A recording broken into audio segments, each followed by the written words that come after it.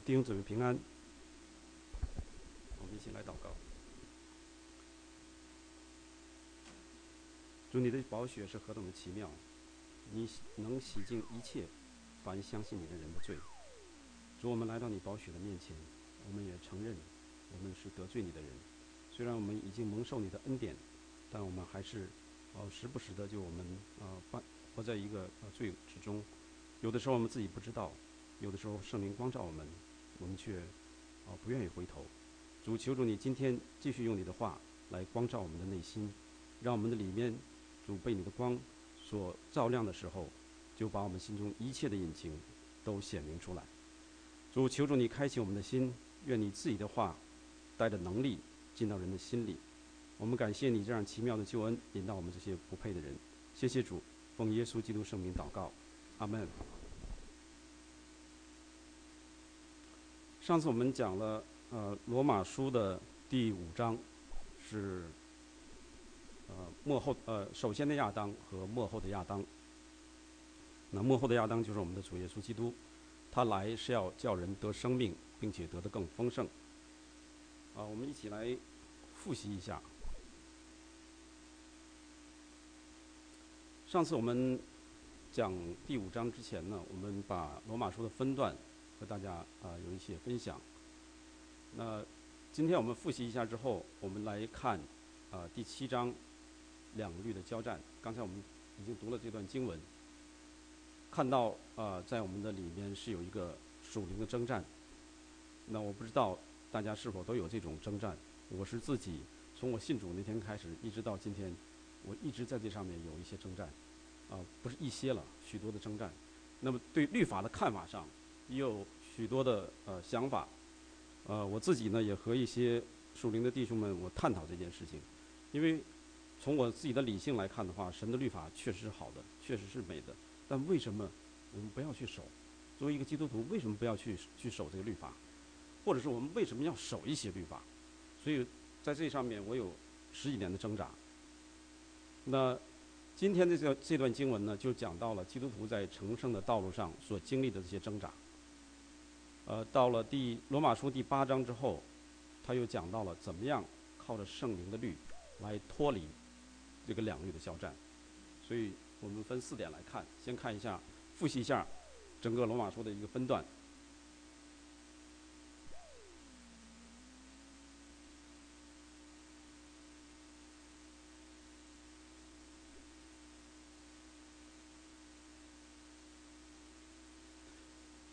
罗马书是整个圣经的非常关键的一卷书。它是把基督徒的应该是把耶稣基督的救恩和基督徒的生活浓缩在这一本书里面。所以呢，我们要仔细的研读这本书。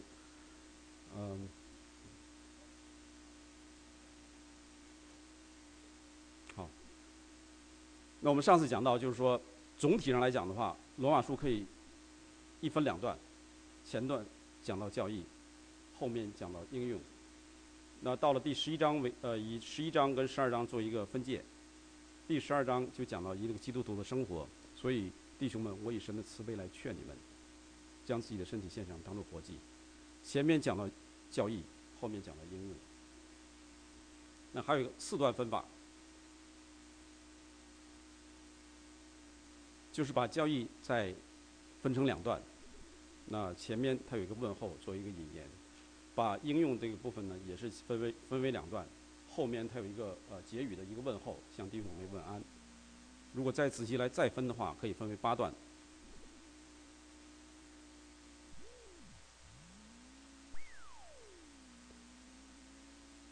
就是把教义部分再分成5段。那5段是这么分的：定罪、称义、成圣、得荣和拣选。那如果要是把这些每一个段是怎么按照这个经节来分的话，章节来分的话，我们看下一个 slide。那再引言是第1章的第1节到第17节。这个具体我们就不读了，上次我们都讲过了。那上次呢讲的是称义，重点是放在第5章上，第5章的后半节。今天我们注重在这个成圣上，是第6章到第8章。那我建议呢，大家如果要是有圣经的话，你自己把圣经拿出来，最好是你要有中英文的话是最好了，因为今天我要跟大家讲一些就是说比较细致的部分。中文呢，我们学过英文的都知道哈，中文在这个语态和数量这个表达上，有的时候就是说不是很明确。比如说，我们看到今天罗马书第7章，我们读了第14节，到最后，我们看不出来它有时态上有什么变化。第7章如果我们仔细来读的话，从第7节读到第13节，我们也读不太出来这个语态上时态上有什么变化。那从第5章往后读到第8章，我们也看不出来在数量上罪这个数量上有什么变化。所以这是中文的一个语法上的一个限制，并不是说中文不好啊。我们作为中国人的话，会说中文是很复杂的。但是呢，在翻译方面呢，确实是比较不太容易的，把这些数量和时态来表达出来。比如说，如果大家要仔细来看的话，查考圣经，你可以看到在前面第1章的时候，他讲到了诸多的罪。在那里，我们中文都是用罪。到了第6章、第7章也还是在讲罪。但如果你要是再看英文圣经的话，你会发现，在第5章之前那个罪是一个复数的一个罪，他用复数来表达。到了第5章、第6章、第7章，我这是ESV 哈，我把那些所有的英文那个罪的地方我都给圈出来，发现就是说确实都是单数。那它这里是有不同的意思在里面。所以中文呢，在这上表达呢是有一些不太清楚的地方。那为什么要用一个复数的？一个要回到第5章之后，就是讲了一个单数的。前面他讲到罪的时候，他是讲到重罪，我们的罪行。所以在罪的方面，我们是有罪性，还有一个罪行。我不太喜欢用原罪、本罪哈，因为按中文来说的话，原本都是一个哈，都是根本。所以呢，对我来讲不太容易分清楚。那原罪就是指亚当犯罪的时候，我们众人都在里面有份了。上次我们讲到了，亚当一人的不顺从，一人的悖逆，我们都在上面有份了。所以这是原罪。那本罪就是讲到我们的罪行出来了。所以我更喜欢用这个，就是说罪性还有罪行。所以从第1章到第4章结束为止，它都是讲到人的一个罪行。所以你仔细来看第1章的话，讲到诸多的罪，都是我们看见的我们的一些行为在里面。那虽然有一些在内心里面的，像嫉妒、苦毒、诡诈，但是也会通过我们的一些行为表达出来。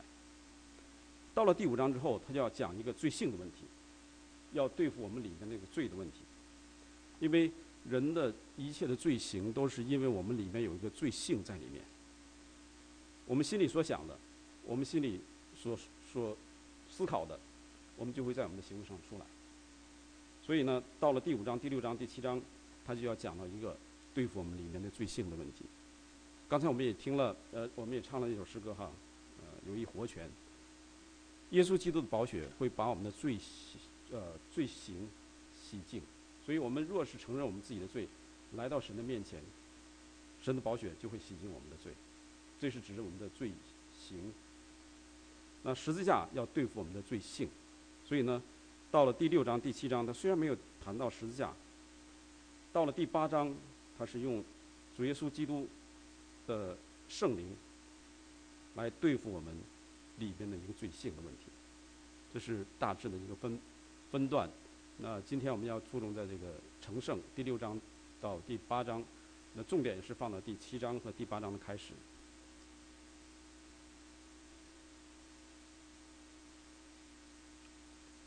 刚刚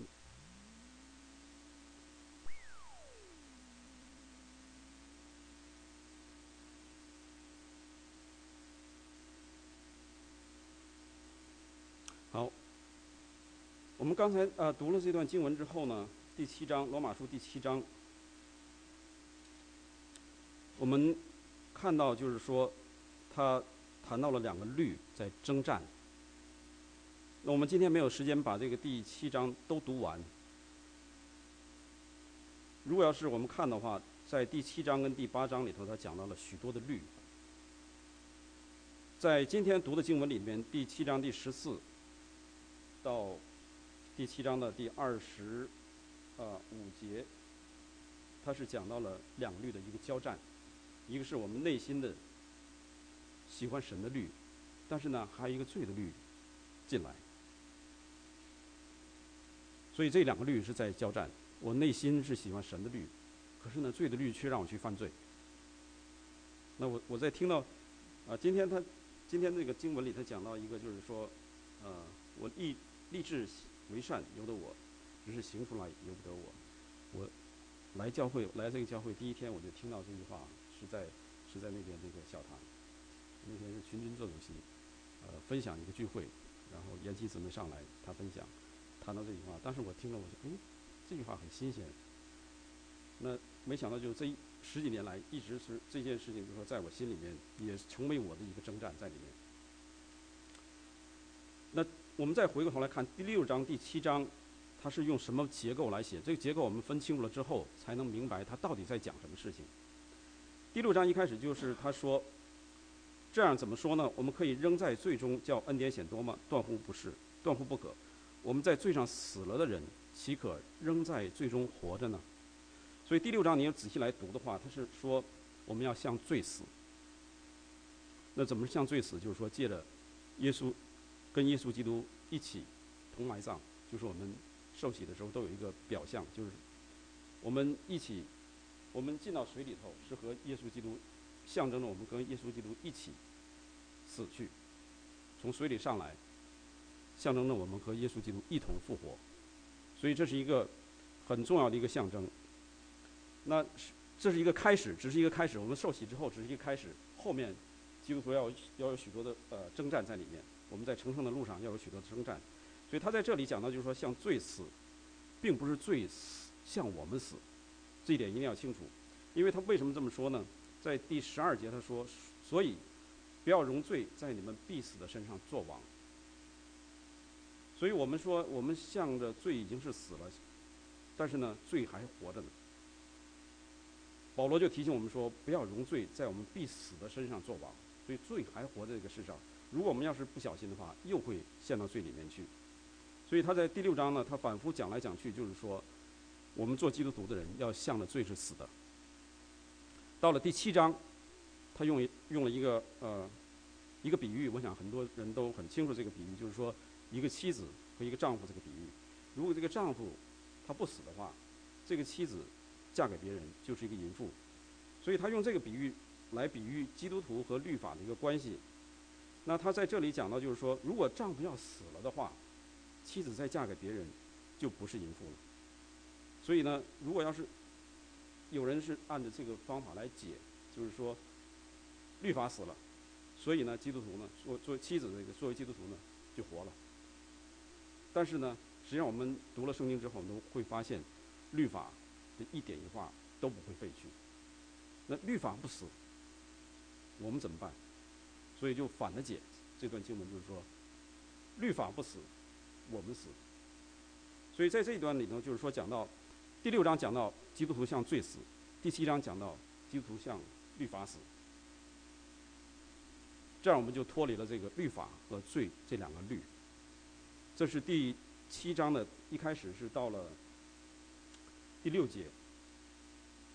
所以第6节他做了一个结论说，但我们既然在捆我们的律法上死了，现今就脱离了律法，叫我们服事主，要按着心灵的新样，不按着遗文的旧样。那我们把这个搞清楚之后，第6章一开始讲到向罪死，第7章一开始讲到向律法死。所以基督徒要有2个死。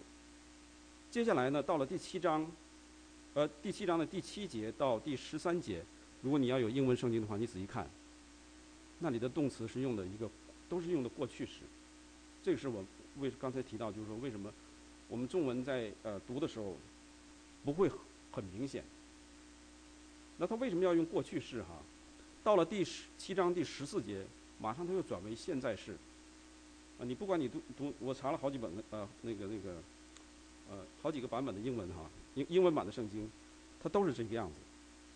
就是说7章的第7到第13节是用的过去式，第7章14往后是用的现在式。那他在这里呢，就是说我仔细来思考，就是说他是来反过来在说第6章和第7章这些事情，基督徒在过去的经历和现在的一个经历。那要想脱离这个经历的话，就要回到一开始第6章一开始和第7章一开始，一个是向罪死，一个向律法死，所以他是用一种倒数的这种方式，就像在创世纪第1章，神说了，神创造了天地之后，又创造了人。第2章一开始又说，神造天地的来历是这样，他要重新把这个叙述一遍，那造人这个方面讲得更详细一些。那在这里呢，我自己的理解也是大概是这种方式，先把这个解决问题的方法先提出来，然后到了第7章的第7节，再把这些事情，我们过去是什么样子，到了第17章14节，我们现在是什么样子。这是一个大体的一个结构，不知道大家清楚没有？那清楚了这个结构之后，我们就看哈，刚才我们读了第7章的后半部分，其中讲到了至少是2个律哈。那还有一个律呢，就是说是我认为也是一个律了。那我们看他提到的几个律，第一，神的律，神的律在这里是指的律法。第二是罪的律，这是很明显了。第三，善恶同在的律。为什么是这么说呢？他是在第7章21节，他是这么说，他说我觉得有个律，就是我愿意为善的时候，便有恶与我同在。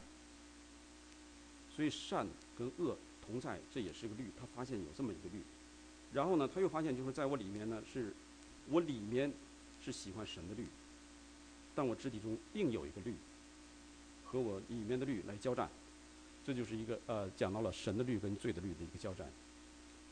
那第8章今天我们读的经文，我们读的金句里面讲到罪和死的律，还有圣灵的律。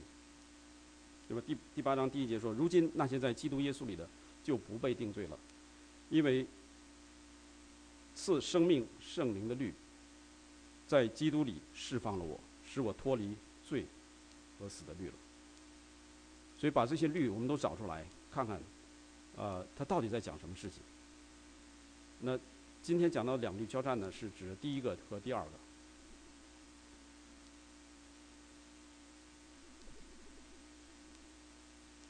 这个我们已经说出来哈，它的答案就是说，神的律与罪的律。这是在罗马书今天读的经文里面，我们一起再来读一遍，好吗？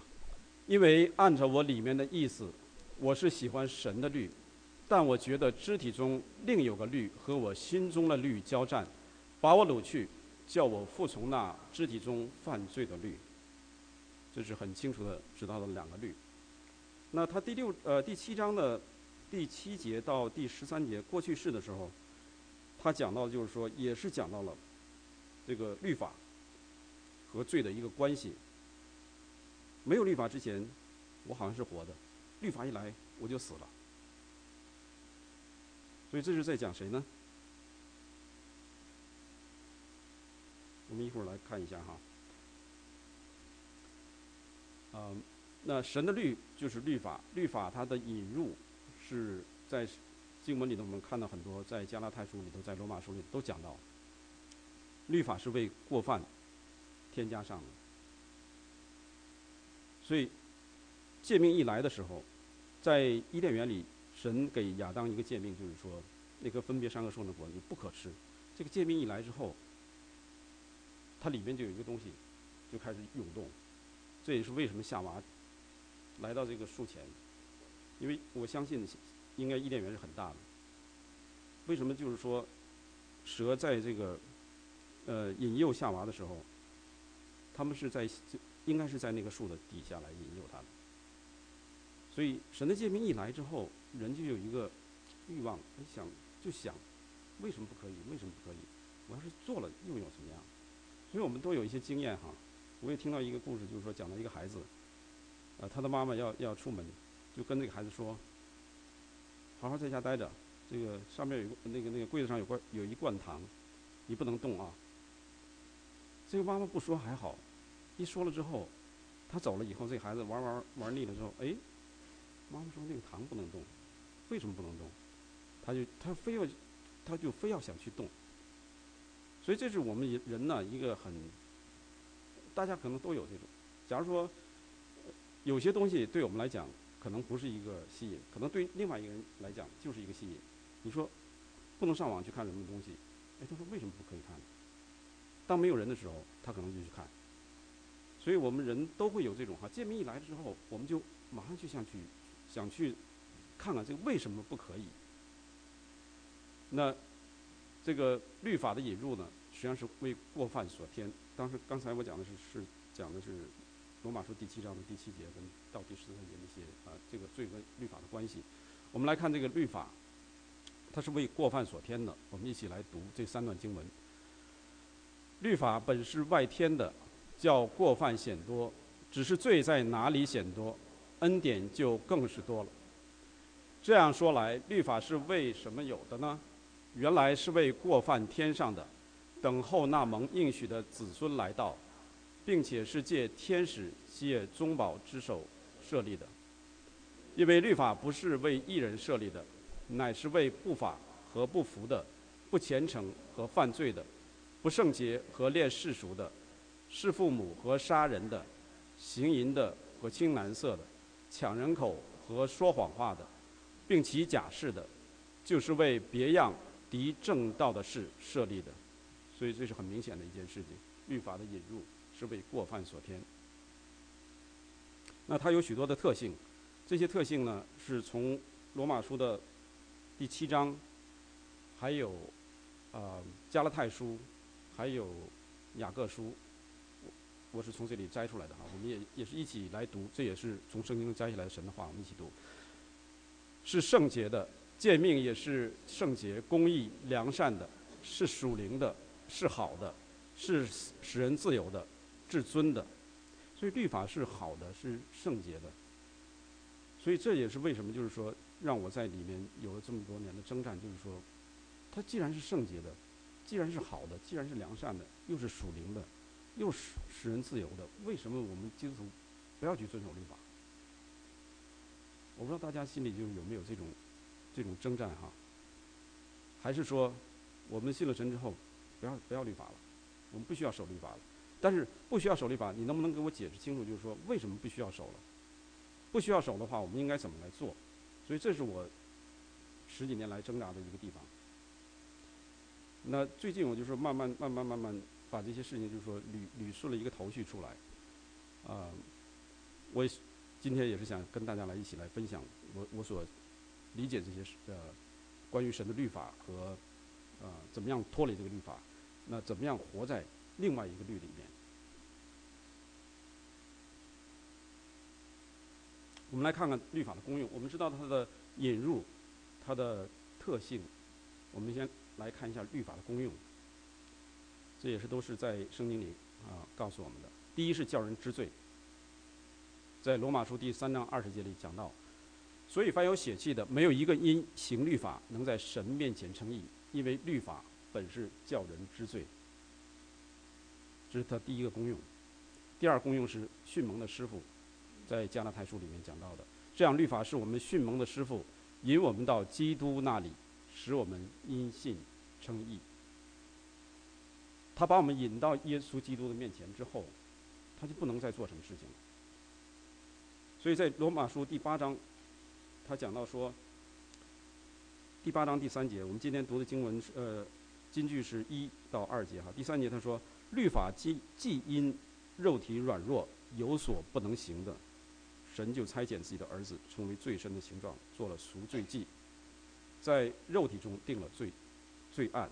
所以呢，我们看到就是说，律法可以让我们知罪。因为我们读了神的律法之后，我们发现我们真是一个罪人，都是在说我自己心里的这些狡诈、诡诈、苦毒、记恨、纷争，什么都有。那我怎么办？所以呢，律法就是把我们逼到一个死角里面，就是来到耶稣基督面前来。但是来到基督面前之后，他就不能再做什么了，他不能使我们称义。所以保罗在罗马书和加拉太书一再提到，我们不可能是因着行律法称义的，因为没有一个人可以行所有的律法。我们只要违反律法中的一条，就是违反了律法的众条。那怎么办？我们就没有办法。所以律法就是这样，他没有不能再做什么事情了，在我们称义这上他不能再做了，只能把我们就是最后的一招，就是把我们引到这个耶稣基督面前来。耶稣基督他在做这个因信称义这件事情。所以我们因信称义不是靠着律法，乃是靠着信耶稣基督。这是他最重要的两个功用。当然可以从这里再引申出来，比如说在道德上可以约束我们的行为，那这都是大家可以自己去思考啊。这是他的其他方面我们可以去思考。圣经上这两条是很重要的。那另外一点就是说，律法终究是让我们做什么事情，它的一个指向，就是要把我们指向基督。那耶稣他也是在福音书里他也讲到，就是说诫命的最大的两条就是说爱神爱人。这三段经文呢，我们也是一起来读一下。律法的总结就是基督，使凡信他的都得着义。耶稣对他说：“你要尽心、尽性、尽意爱主你的神，这是诫命中的第一，切是最大的。其次也相仿，就是要爱人如己。这两条诫命是律法和先知一切道理的总纲，因为全律法都包在爱人如己这一句话之内了。”所以从这里我们也可以看到，就是说律法一方面让我们知罪，一方面把我们引到基督面前来，但是它的总的指向是指向耶稣基督。那在耶稣基督里要完成一个爱，这个爱是爱神爱人。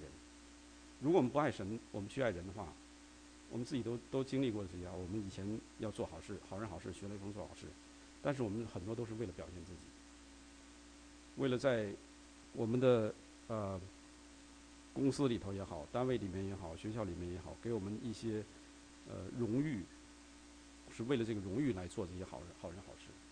但是我们真正是爱神来做好人好事的话，就是像耶稣基督说的，我们左手做的不要让我们右手知道。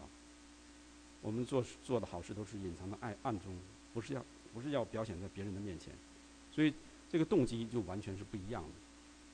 所以总纲是爱的话，是应该是先爱神，有了爱神，听神的命令，按照神的命令去爱人的话，就不会有那些溺爱或者是自私的爱。因为在哥林多前书13章他也讲到，爱是不喜欢不义，只喜欢真理。所以爱不是一个溺爱。我们不应该就是只是讲到就是哥林多前书那爱的前几条，中间后面那几条就不管了，这也不行。我们要总体来看。好，这是讲到神的律法，我们再看罪的律。罪它又有它的特性，它是引人抵挡神、背逆神，使我们能够要顺着这个肉体的邪情私欲去行的。这是罪它有个特性。所以在罗马书第7章他讲到说，第7章第8节说：“然而罪趁着机会，就借着诫命，叫诸般的贪心在我里头发动。”所以这个罪就是说是律法一来的话，他就活。第9节他说：“我以前没有律法是活着的，但是诫命来到，罪又活了。”这并不是说罪是一个一直死的一个状态，不是，它是一个休眠的一个状态。律法一来的话，好了，律法来了，他就活了。那罪又活了，我就死了。罪一活的话，我就死了。所以呢，他说：“那本来叫人活的诫命，反倒叫我死。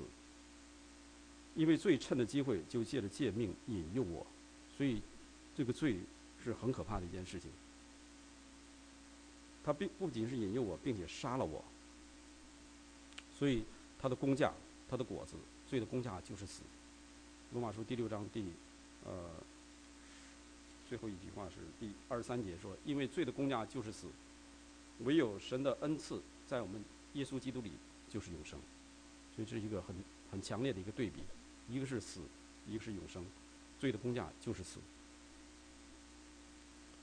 罪的表现这是在加拉太书里面讲到的。那他不光是一个表现，保罗又警告我们说，行这样的事必不能承受神的国。在哥林多前书，他也讲到了，应该是哥林多后书第6章，他也讲到了诸多的罪。前书第6章讲到诸多的罪，他也讲到，你们从前是在这里，如今你们却是成圣了。他讲到那些罪的时候，和这很相像。他也讲到了，有行这些罪的人，也是不能承受神的国。我们一起来读加拉太书第5章19到21节。情欲的事都是显而易见的，就如奸淫、污秽、邪荡、拜偶像、邪术、仇恨、争竞、记恨、恼怒、结党、纷争、异端、嫉妒、醉酒、荒宴等类。我从前告诉你们，现在又告诉你们，行这样事的人必不能承受神的国。所以我们都要在神的面前思想，看看求神来光照我们，对照这些圣经上讲到的一些罪。如果我们要是一直行在这个罪中的话，我们将来是不能承受神的国的，在外面必要挨过戒食，这是一个很严重的一个事情。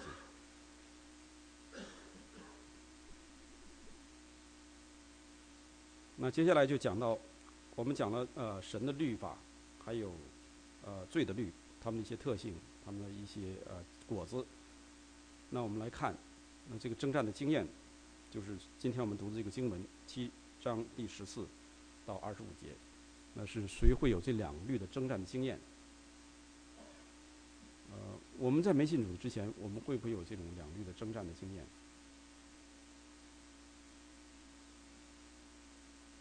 飞机我们没信主之前呢，还是我们信了主之后？还是我们以前也有，现在也有？那我们没有时间就一个一个去分析哈。实际上正确的答案应该是第2个。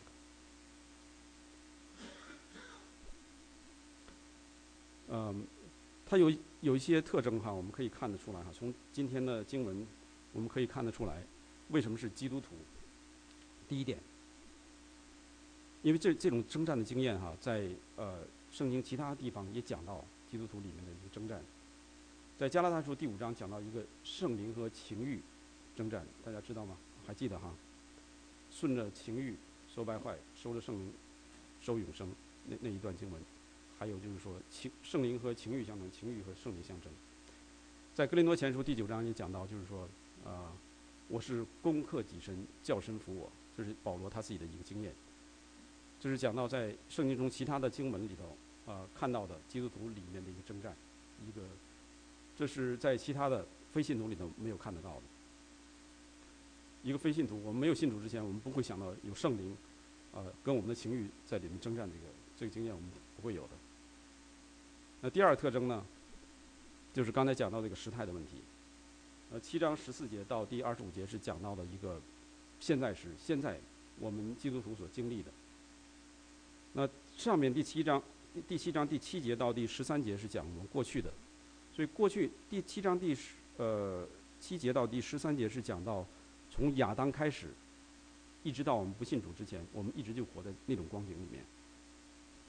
那现在呢，到了第10节之后，它一转变成这个现在时，就是一个强烈的一个对比。以前我们活在这个罪中的时候，我们是享受罪中之乐，我们不会想到去要成圣，要得享永生。我们还以为我们行在罪恶之中，将来不会死。我记得有一个人说过哈，不是说基督徒了，人活在世上最大的悲哀就是说，都是以为我不会死。都认为其他人会死，我不会死，这是很大的一个悲哀啊。实际上我们看到就是说，我们在最终打滚，享受最终之乐的时候，最终的结局就是死。我们看到别人是这样子，我们自己实际上也是这个样子。我们不要去说那些贪官污吏，实际上我们要是有那种条件在我们身边的话，我们也被封官爵位，底下有一帮人成天在阿谀奉承你的话，我们一样的。所以如果是没有圣灵来光照我们的话，我们不会活在这个第7章第14到第23节这个光景之中的。所以从这个强烈的对比来看的话，我们知道这是在讲基督徒。那第3点， 7章22节说，我里面的人，我里面是喜欢神的律。他那会儿中文有一个打一个括号，就是说原文做人。如果你要是查那个编号圣经的话，它会指向那个以弗所书第3章第16节，就是保罗在父神的面前屈膝为以弗所书众圣徒祷告的时候，他说，让你们里面的人刚强起来。那里面的人就是跟那是同一个字。还有一个地方就是讲到，就是哥林多后书第4章第16节，就是我们团契唱过那首歌。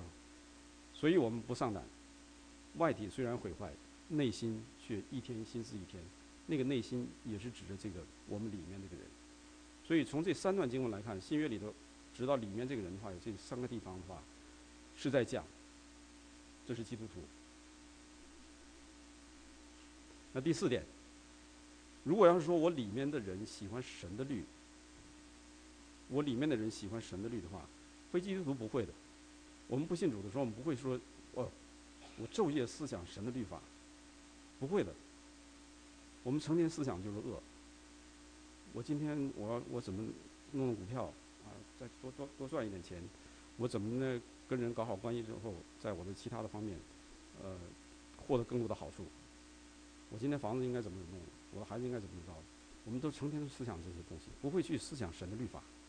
所以他说里面的人喜欢神的律的话，那一定是基督徒的经历。从中世纪开始改教以来，一直到现在，许多的改教家也好，神学家也好，他们的解经都是趋向于基督徒。所以在这一点上，我们相信这是没有错的。这是一个图示来看，一个我们从非基督徒到了基督徒，再到了一个最后成圣这3个阶段。那在非基督徒的时候呢，我们是活在一个最终，不知不觉就会活在一个最终，一直往前走。但是有一天我们听到了福音，我们相信了耶稣基督，我们说主耶稣基督，我愿意相信你。因着这个信，我们就可以成义。这是一个跳跃，一下进到一个就是说神的爱子的国度里面。那不是到那儿就停住了，我们应该还是要走成圣的道路。所以为什么要把这个罗马书给分成这个8段？我们一开始是被定罪，在罗马书第1章看到我们有诸多的罪，都在神的震怒之下，在神的愤怒之下是被定罪的。到了第3章、第4章、第5章讲到一个称义。那我们有这个称义之后，得了这个名分，我们就进到神的国度里面。到了国度里面之后，我们要第6章、第7章、第8章，我们要走这成圣的道路。我们不能就停留在原地。停留在原地的话，我们不会停留在原地的。我们要么就是说走成圣的道路，要么就是在恩典中堕落。所以保罗一再提醒我们，我们不可以在恩典中堕落的。这是在第6章，第6章的第15节。说我们在恩典之下，不在律法之下，就可以犯罪吗？断乎不可。所以基督徒，你要么就是往前走，要么就是往下走。往下走的结局是悲哀的。所以我们正常的一个基督徒的生活应该是往上走。往上走是曲线的走哈，就是说我们不断的，有的时候软弱跌倒，弟兄姊妹的扶持，或者祷告，或者是神带领我们又出来，不断的往前走。但是一个总的趋势还是往上走。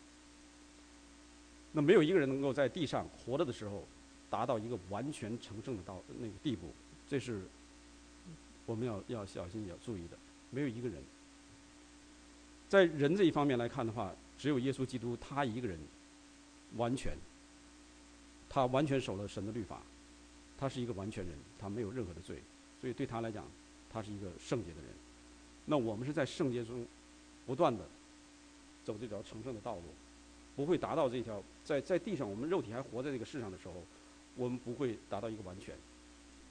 但是当我们死的时候，我们还活在神的这个恩典之中，并且是在他的恩典之中，靠着他的恩典，我们走成圣道路这条路上走的时候，我们死去，或者是在我们还没死之前，耶稣基督到来，那我们就可以完全进入到他的圣洁里面。所以这是基督徒成圣的道路。那中间那个阴影的那一部分，就是我们基督徒要走的路。我们来看，我们已经明白了，就是说这个在基督徒里面有两律的征战。那今天我们读的经文告诉我们说，赐生命圣灵的律在耶稣基督里释放了我们，使我们不再顺从罪和死的律。所以我们要靠着圣灵来脱离这个律。那他讲到两个，就是说一个是向罪死，一个是向律法死。第一个是向罪死，向神活，这是在加拉太书里面讲到，前边他也讲到，罗马书第6章也讲到这个问题。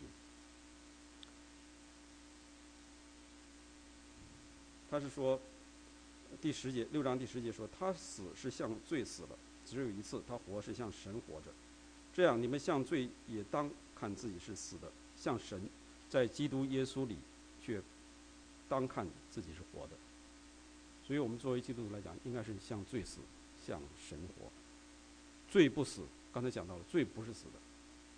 我们生活在这个世上上，罪不是死的，罪不会向我们死，是我们向罪死。这是刚才我已经读过了。那再一个第二点就是向律法死。第7章第11节，他先给出个结论，然后往下他又详细来诉说。所以我们一起来读第7章第11节。我的弟兄们，这样说来，你们借着基督的身体，在律法上也是死了，叫你们归于别人，就是归于那从死里复活的，叫我们结果子给神。所以我们向了罪死，向了律法死，是让我们结果子给神。第6章第23节说，罪的工价是死的，所以这是很强烈一个对比啊。向着律法死了之后，向着罪死了之后，我们就会结出生命的果子来，结出圣灵的果子，是归给神的。所以我画了2个图啊，大家可能能猜到它的意思是什么。就是说，一个物体它要脱离这个地心的引力的话，必须有另外一个力大于这个对它的地心对它的引力，把它提起来，它就脱离了这个地心对它的这个引力，以至于它掉下去。那飞机也是一样，如果它想起飞的话，必须有一个浮力大于它的这个地心对它的自己的引力，它才能起来。所以这是就是说，我们要想就是说脱离这个地心对我们的吸引的话，我必须有一个东西把我勾起来，这个力量必须大过地心对我的引力。那这个大家能明白哈？学过物理的都应该知道。那我们向着罪也是一样的，向着罪和律法死，我们不是要靠着自己的努力，我们自己做不到的。所以呢，他必须要靠第3个律，就是罗马书第8章第1节、第2节讲到的，我们必须要靠着圣灵的律才能脱离。靠着我们自身的话，我们又会进到律法里面去。进到律法里面，我们又是被缠裹起来，然后罪又会借着律法的诫命进到我们的里面，所以我们就是不断在那循环，出不来。那我们要脱离这个罪和死的律法的死的话，我们必须要依靠圣灵的律。我们一起来8章1、2节我们已经读过，我们来读加拉太书第5章第18节。但你们若被圣灵引导，就不在律法以下。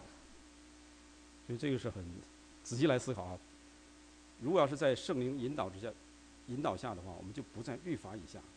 所以如果要是说从地到这本书，这是律法，那我们都服在律法之下的时候，我们是罪就会借着律法进到我们里面来。但是现在圣灵的律是高过这个律法，圣灵的律是在它之上，所以我们如果要是说在圣灵的引导之下，我们就会在这个层次里面，就不会在这个律法的层次下面。那不在这个律法下面的话，我们就不受律法的辖制，罪也不会在我们身上作王。所以圣灵的律是高过这个律法的律。这一点我不知道说这个比喻大家能清楚吗？还有经文在讲到这些事情。如果要是大家有时间，可以自己来仔细读罗马书加拉太书第3章第5章，好好读一读的话，讲到很多。我们如果要是说活在圣灵之下的话，我们就不在律法，我们就脱离了那个师傅。刚才我们讲到第5章的时候，加拉太书第5章就不在师傅的手下了。我们靠着圣灵的引导，我们就不在这个律法这个师傅的下面了，就都是一个意思。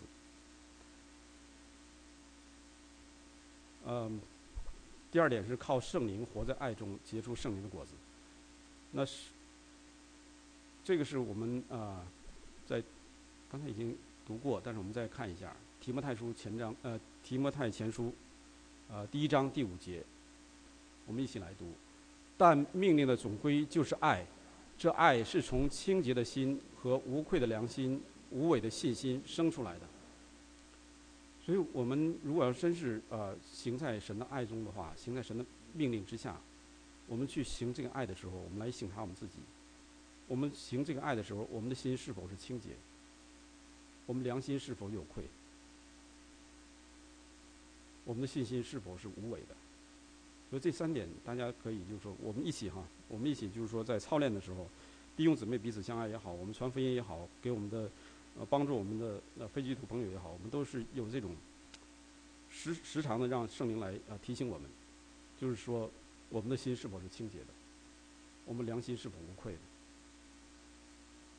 我记得莫国有一次他跟我分享，就是说那时候是接飞机，都是我们那批30几岁的人去到机场去接飞机。有一次他去接飞机，他回来已经是半夜1点多还是2点多。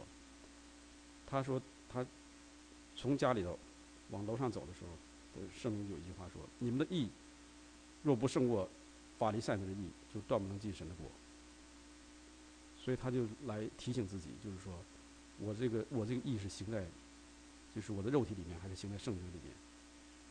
所以我们的心思意念是很诡诈的，有的时候我们有些人做好事，我们以为我们是为了神来做，实际上我们里面的隐情，我们有的时候做的时候，恨不得说别人来看到我来做这件好事，我嘴上不说，但是我让别人说。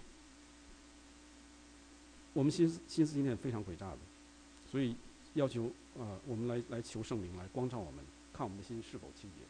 即使在做的我们认为是善事好事的时候，我们也要求神来光照我们。罗马书第13章第8节说，一起来，凡事都不可亏欠人，唯有彼此相爱，要常以为亏欠，因为爱人的就完成了律法。所以他讲到了，还是就是说刚才讲到，就是说在律法之下还是在圣灵之下。如果我们要是说在圣灵之下的话，那就是律法的总归就是爱，律法的总归就是爱在上面。所以我们要行在爱中的话，实际上就是完成了律法。他这个罗马书13章第8节就是这个意思。我们行在圣灵之下，就会结出圣灵的果子来，这是大家都非常熟的。我相信我们每个做家长的都会让孩子来背诵这些经文。他最后提到了，就是说这样的事没有律法禁止。所以我们再来看就律法是在这下面，圣灵是在律法之上。我们行在圣灵之下，律法之上做一些事情的话，我们结出这些果子，律法是没有办法禁止，律法够不到。所以我们不是在律法之下了。还有一个就是常常住在主里面，这个是我们经常说经常唱，但是我们真正的要实行出来的话，也是不容易的一件事情。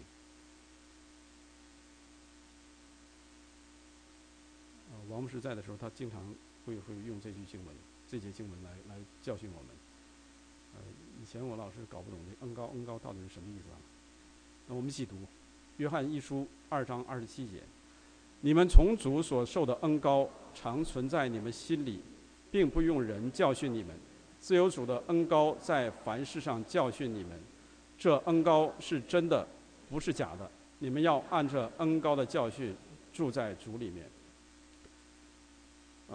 很多人都知道，这个约翰到了老年的时候，他是一个爱的使徒，所以很多人都说他是爱的使徒。他写了约翰福音，他也写了约翰1书、2书、3书。我们在这几卷书里可以看得到，他心中充满了一个爱。所以呢，他就经常告诉我们要住在主里面。约翰福音第15章讲到那个葡萄树和枝子的关系的时候，他说你们要住在主里面。在约翰1书里面，他多次说要住在主里面，小子们呐，父老们呐、少年人呐、一再强调，是说你们要住在主里面。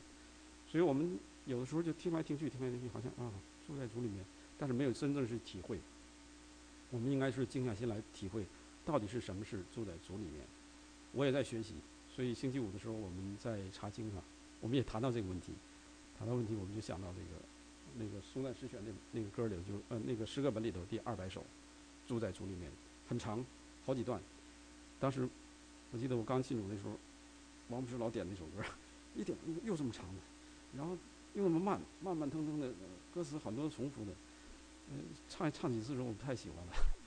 但后来慢慢知道啊，原来只有住在主里面，撒旦才不会攻击我们。很多的事情我们真正仔细去，我们唱那些诗歌的时候，我们没有去回味那些作者他写那个歌词的意思，我们往往就是说注重在什么呢？注重在那个旋律上。哎，这个旋律好不好听，让我是不是心里舒服？我们往往就忽视他那歌词。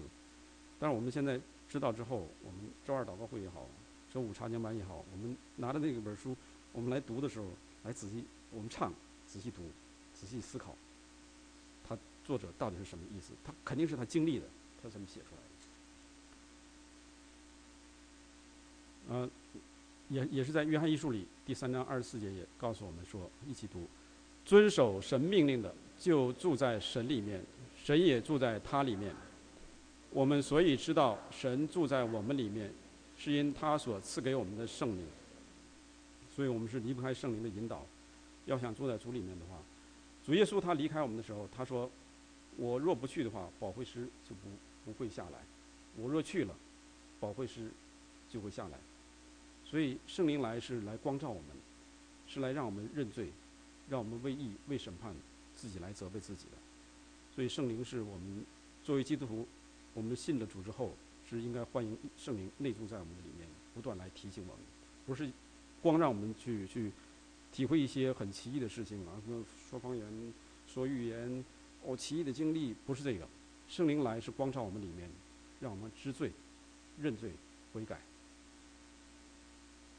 讲到就是说，那有的时候我们也会有一些疑问，那到底我们怎么是顺着圣灵的带领啊？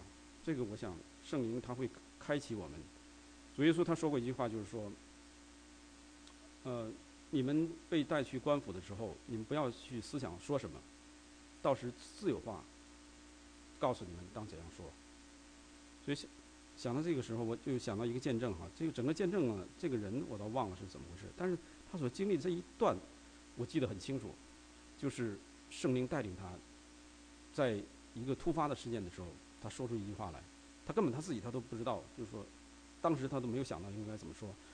这是一位弟兄，他是在大概是抗战时期好像，那他有一次在一个办公楼里头办公，然后他突然就觉得就是说，圣灵提醒他说赶紧离开这里，危险，有人来抓你，他就赶紧收拾东西，收拾完东西他就下楼，下楼之后迎面就来了这个来抓他的人，来抓的人呢，这些人还不认识他，就问他说你见到某某人了吗？在这里，他当时就是一个念头出来，不能说谎，但是怎么说？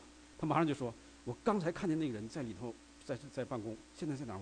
他没说现在在哪儿，他说：“我刚才看见他了。”他们一看，赶紧进去，他赶紧跑掉。就是说，他根本就没有想到，就是自己应该怎么来应付这些，他没有想到会碰到这些人。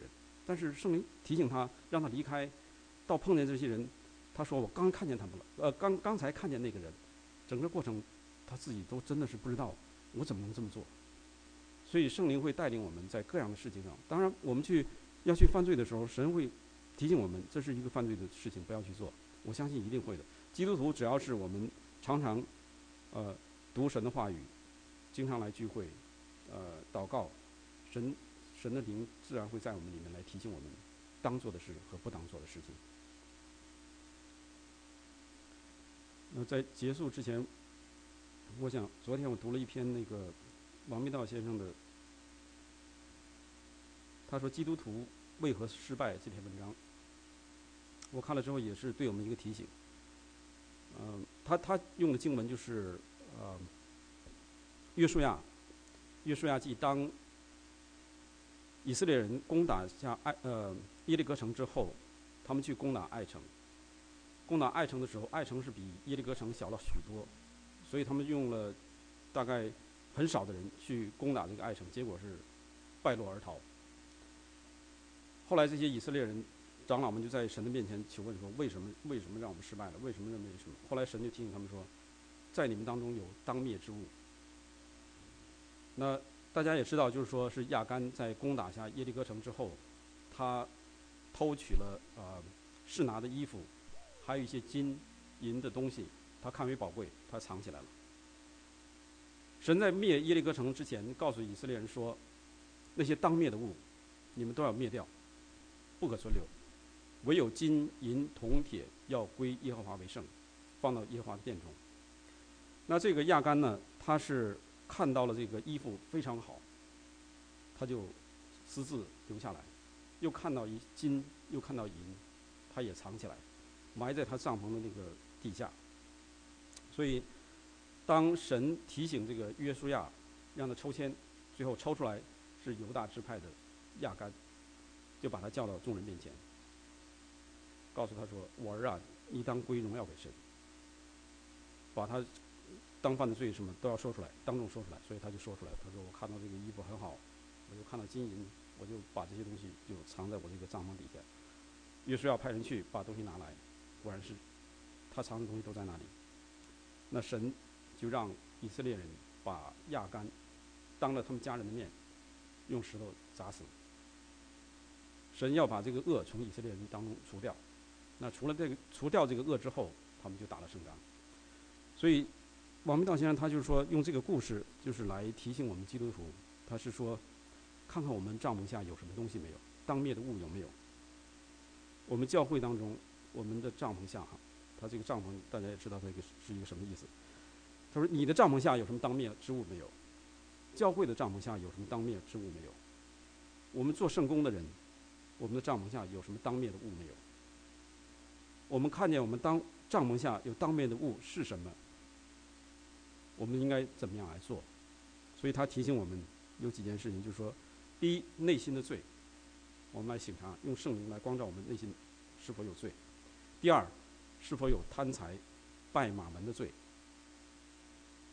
第三，诡诈虚伪的罪；第四，仇恨、嫉妒的罪；第五，淫乱、不洁的罪；第六，自高自大的罪；第七，爱世界过于爱神的罪。所以对王明道弟兄他列出了这些罪来，当然还有许多他来提醒我们，我们是否在我们的家中，在我们的教会之中，在我们的心里，我们是埋藏这些当灭的物，我们有没有？如果我们还存在心里的话，我们跟罪来征战，一定失败，一定落在一个败落的一个光景之中。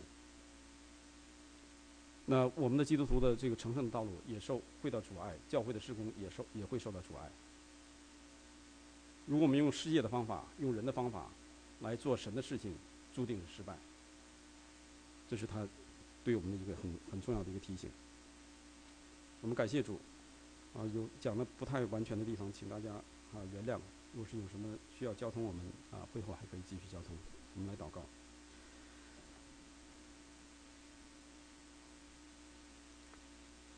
主，我们感谢你把我们从罪恶之中救拔出来。主，我们也看到在成圣的道路上，保罗向我们所显明的心中两虑的交战。主，靠着我们的肉体，我们断然胜不过。主，但是我们若是靠着圣灵，我们必然会走在一个成圣的道路上。我们就不在罪中，也不在死的里面，乃是在圣灵的律中。活在你的圣灵的律中，就是活在爱中。主，求主你提醒我们，也让我们看我们里面有什么恶行没有。你鉴察我们，看我们的心思意念有什么恶行没有，引导我们走永生的道路，让你自己的荣耀在你的儿女身上能够彰显出来，让我们不是白占地土，乃是做一个合你心意的神的儿女。我们感谢你的恩典，奉耶稣基督圣名祷告，阿门。